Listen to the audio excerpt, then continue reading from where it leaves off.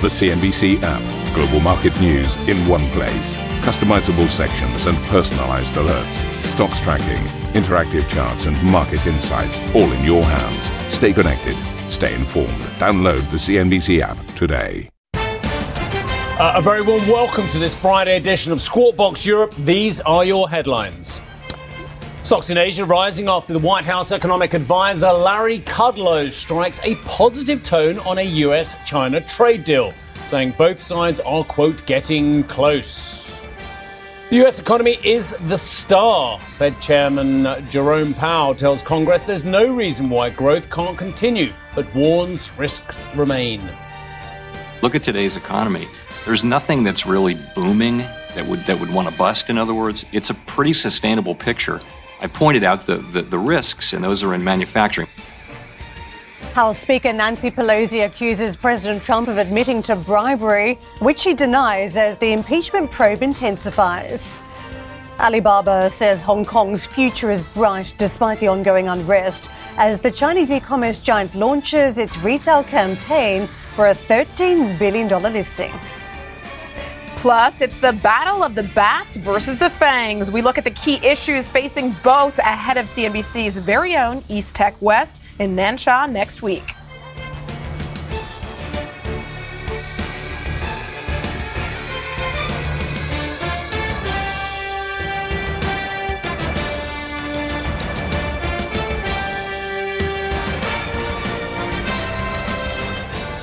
Morning. Good morning. How are you both? Welcome back. Good look, you've got the green and red, rallying market, falling market. I don't know which way it's going to go, but you've got it covered, ladies. Well, you're in the green too, so does that mean you're in this way? Oh, yeah, I'm tipping the balance a little bit. Look, here's a question.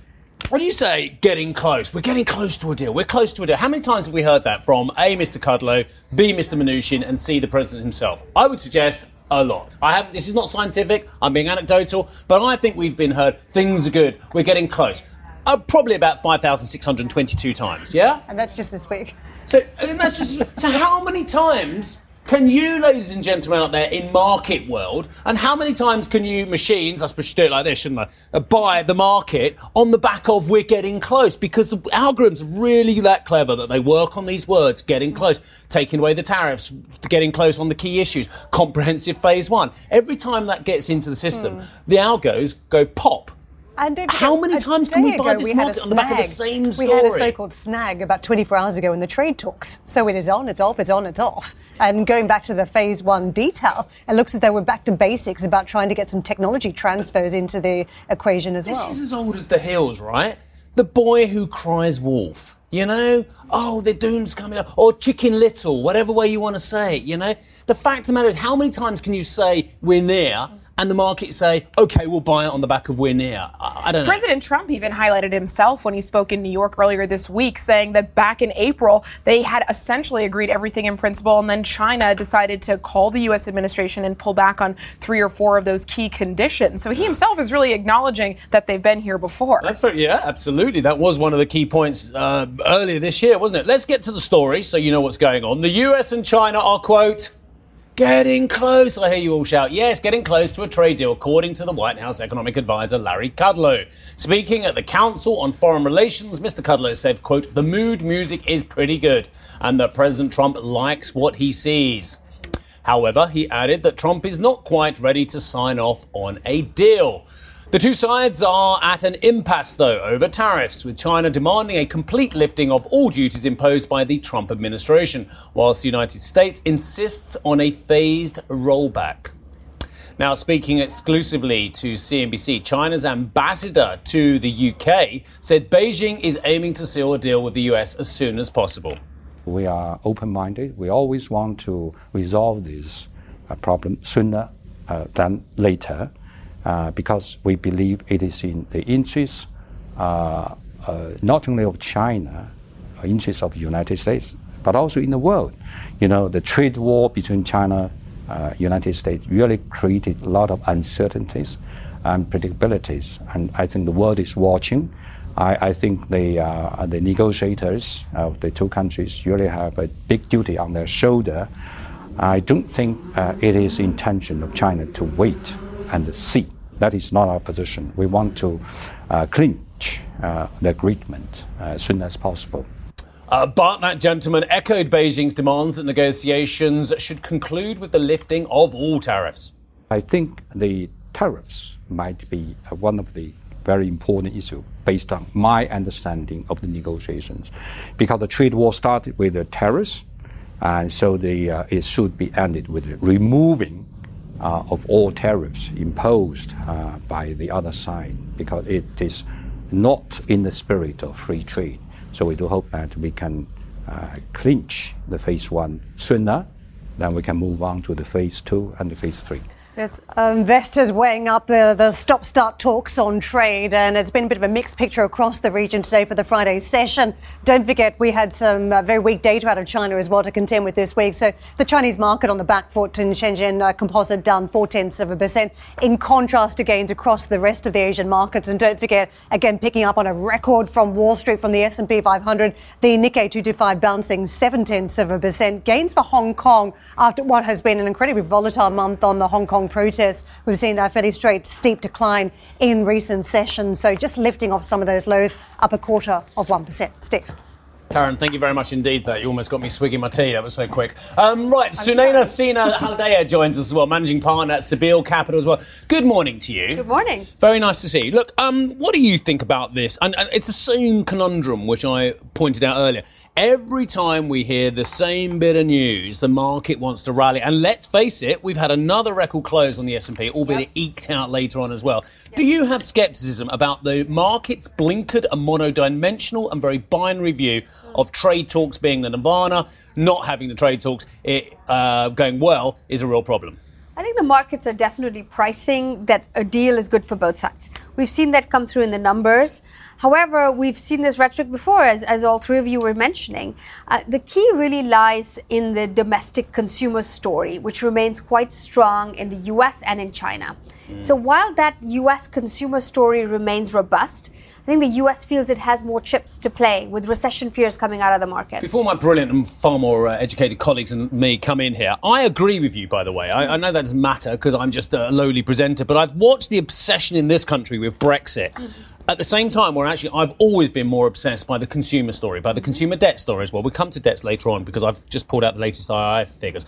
The point I'm making is the US is a very insular economy. I don't mean that in a bad way. Obviously, it's a very outlooking nation in many ways. But in fact, in terms of companies servicing the US consumer and the US consumer using American companies, there is a large amount. We know that already as well. So does the trade deal matter as much as that story you just mentioned? So far, the tariffs have been absorbed by US importers and by Chinese manufacturers. So the consumer has not felt the heft of this, right? So when that story changes, it remains to be seen how much elasticity the US consumer has to the trade situation.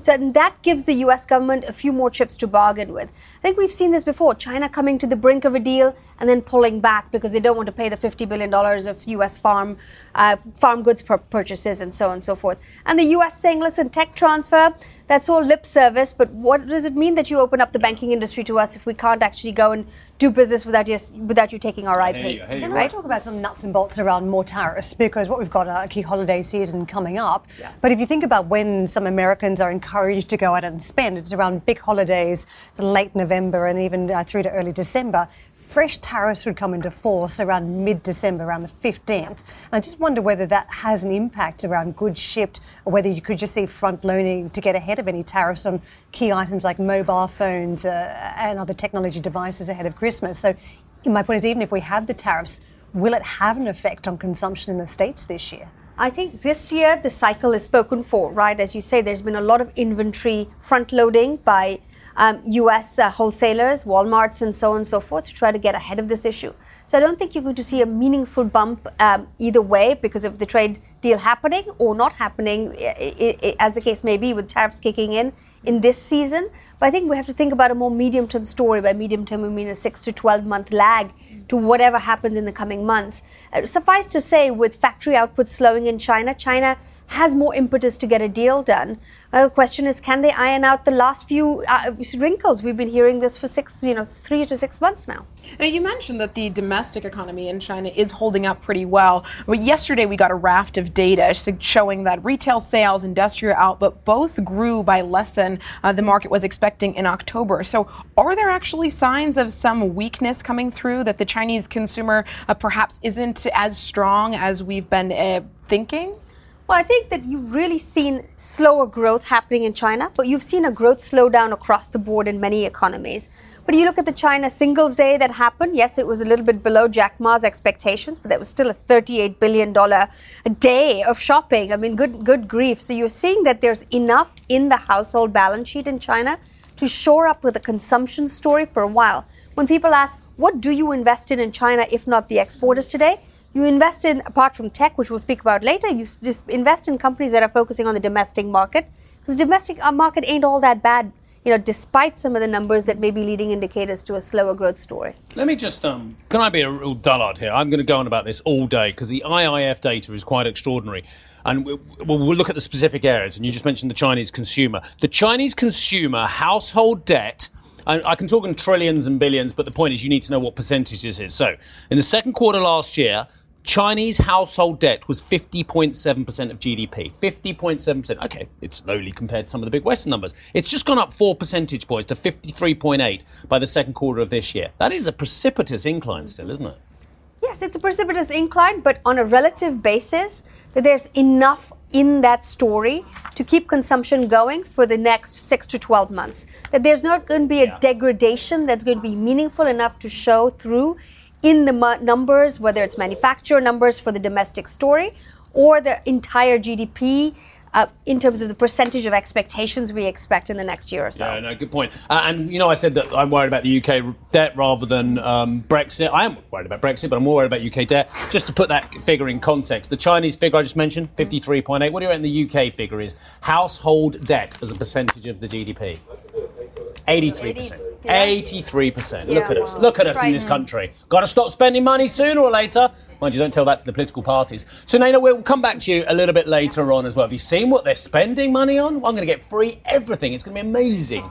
Oh, no, hang on a second. Someone's got to pay for it. Anyway, carry on. That would be you. Not quite free. Well, look forward to more chat on Brexit spending, but also on China, the trade war, and tech when we're live from Nansha next week for CNBC's very own East Tech West. Don't miss our special coverage coming up. And ahead, the Fed Chair Jerome Powell says the US economy is on a sustainable path, but concerns remain over a rise in government debt. Yeah, more after the break.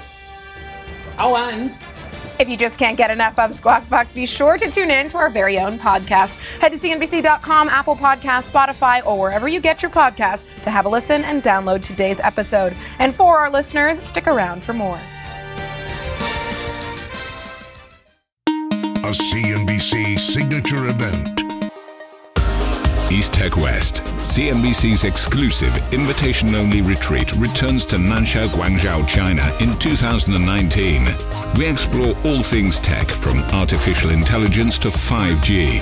Join the world's most prolific investors, inventors, and entrepreneurs as they share their stories and celebrate innovation. Visit easttechwest.com for an application to attend.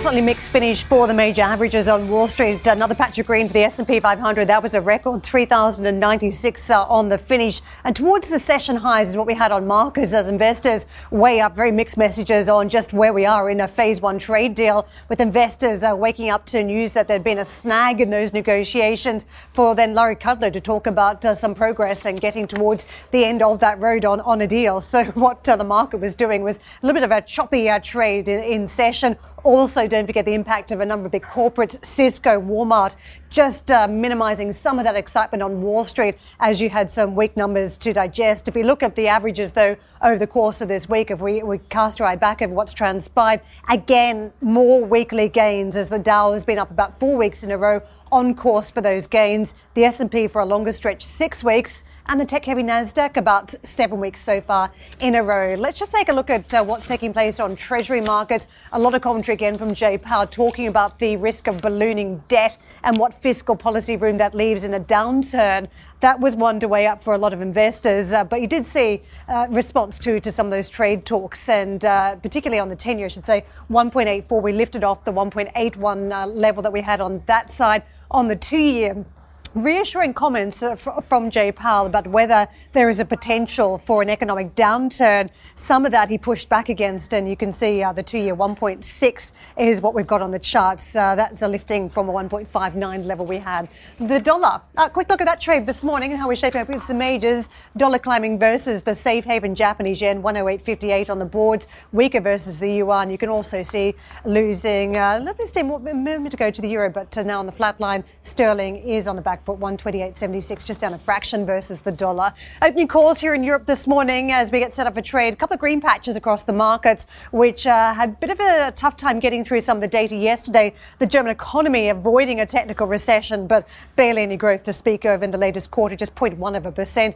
So slightly challenging backdrop also with the trade optimism fading at 1.2 during our trading session. 139 points to the downside, though, for Italian stocks. Looks a little bit out of kilter with the rest of them. Julia.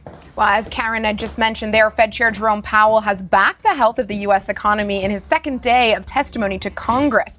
Powell said the economy is on a steady path despite risks stemming from trade uncertainty and slowing global growth. He added that the economy has not shown signs of overheating and is not in danger of going, quote, bust. This expansion is on a sustainable footing, and that we don't see the kind of warning signs that appeared in other cycles yet. Of course, you never really know, but I would say we watch these things very carefully, and that's what we're seeing now. But Powell flagged concerns over an increase in the U.S. government's debt pile. I remain concerned that high and rising federal debt can, in the longer term, restrain private investment and thereby reduce productivity and overall economic growth. Putting the federal budget on a sustainable path would aid the long-term vigor of the U.S. economy and help ensure that policymakers have the space to use fiscal policy to assist in stabilizing the economy if it weakens. Remind me, what was the level that Reinhardt and Rogoff talked about as unsustainable beyond a certain point? It was 90% debt to GDP, wasn't it? The US, according to the latest figure, 100.5% debt to GDP in the second quarter. Just on the back of what Mr. Powell was just saying. Here we go. Then global debt spiked to a record $250.9 trillion in the first half of 2019, mainly driven by high levels of borrowing in the US and China. That's according to a new study from the Institute of International Finance, which added that it expects global debt to rise to $255 trillion. Want to hear that number again? $255 trillion by the end of the year. The IIF also warned that the large debt pile could, quote, pose challenges as global growth slows as well. Now, this is the bit where a lot of you there can go and make a cup of tea or coffee, or you can put your hands over your ears and go, la, la, la, la, la, la, la, la, la, because you don't care, because it doesn't matter how many times I tell you that this is a problem. But there you go. For the rest of us, let's just carry on. Sunaina Sina Haldeya is managing partner at Sibyl Capital as well. What I thought was interesting as well is this report is trying to say, look, unless you get and pointing out the relationship between debt and growth, and unless you get the growth, one of the ways that people can solve this problem is inflating their way out of their debt pile. I mean, you can grow your way out of it as well. We're not seeing the growth, but we are seeing the increase in debt. Is this a problem? Or am I just talking absolute rubbish and half our viewers are screaming at me at the camera? What's interesting is that the old economic cycle, and I call it the old economic cycle because we haven't seen it in a while, where rising inflation would slow down the business cycle, has not been seen for some time now. What is causing recessions in the last few cycle turns is a financially spiked recession, right? A financial bubble bursting somewhere. We saw that in 2008. We have risks of that in other parts. So I think it's interesting when Powell says that we don't see risks to the economy. He's talking about the old model where you would see the cycle turning because of wage growth and tightening of the labor market. Just on that point, though, Sunaina, there is wage growth in the United States. There are labour cost increases, and it was a piece of data that we looked at last week, and it was a 4 handle. And I can't remember the exact number, so I apologise, but there was some BLS data, and the wage costs, total labour costs, are up over 4%. That, for me, looks like a dusting off of the Phillips curve. Yes. However, you're not seeing that come through into where central banks have been trained to look, which is inflation numbers. With tepid inflation numbers, this is where the inflation of the debt becomes an issue. Because where is that liquidity going? That has to go and find itself into the markets. And which markets are getting bubbly and therefore overheated and could cause the next recession because of a financial market dislocation. Why don't you answer your own question? Leverage finance is somewhere people are now looking more and more. I work in private equity. We've seen the boom and availability of credit, spark and valuation overheating in many, many parts of the world and in industries and sectors that are unprecedented. We've seen that in tech, for example. So one has to watch where these financial bubbles may burst. I'm looking at leverage finance in particular to seeing when that starts tightening as to when the cycle may turn using those numbers. Can I just break down those numbers? Because I think when people hear $1 trillion number, they just think it's not relevant for their world. Sure, that's why I gave you some percentages of GDP. But percentages as well. The number, if you break it down per head, across the population, $70,000 is what the debt level is in the United States now. If you think of the average earnings per year, roughly $62,000. So the debt level per person is higher than the average earnings per year. That's every retiree, that's every child, that's not just the people between 25 and 50 who are working. And growing. So it's not as though we're tackling the issue, which gets to the end game. What do? Debt write-off, surely. Isn't that the equation? We get a debt write-off at some point in another crisis. There's no solution if you can't add more on top. You can't write off sovereign debt in AAA rated. You can't write it off in the US. You can't write it off in the UK. You can write it off in Argentina because every 10 years people forget that they wrote it off last time round. There are parts of the world where you can. You couldn't lose AAA before and still have a reserve currency. Yeah, but these days AAA and AA plus kind of thing is like everyone still can own the stuff. But this is the thing, if everybody does it, is it different? Well, you can inflate it away. That's always the option of a fallback resort. But the question is, can you grow your way out of it? Can you use this debt to spur a consumption story and make sure that consumption story continues to ride the wave and see if you can spur growth and get it back that way? Now, with this type of overhang, it's a long-term issue, right? It's what Jerome Powell and others are saying, that is we're not going to see it come to a head this year or next year. So the question is, when does it come to a head? Somebody's going to end up paying this bill.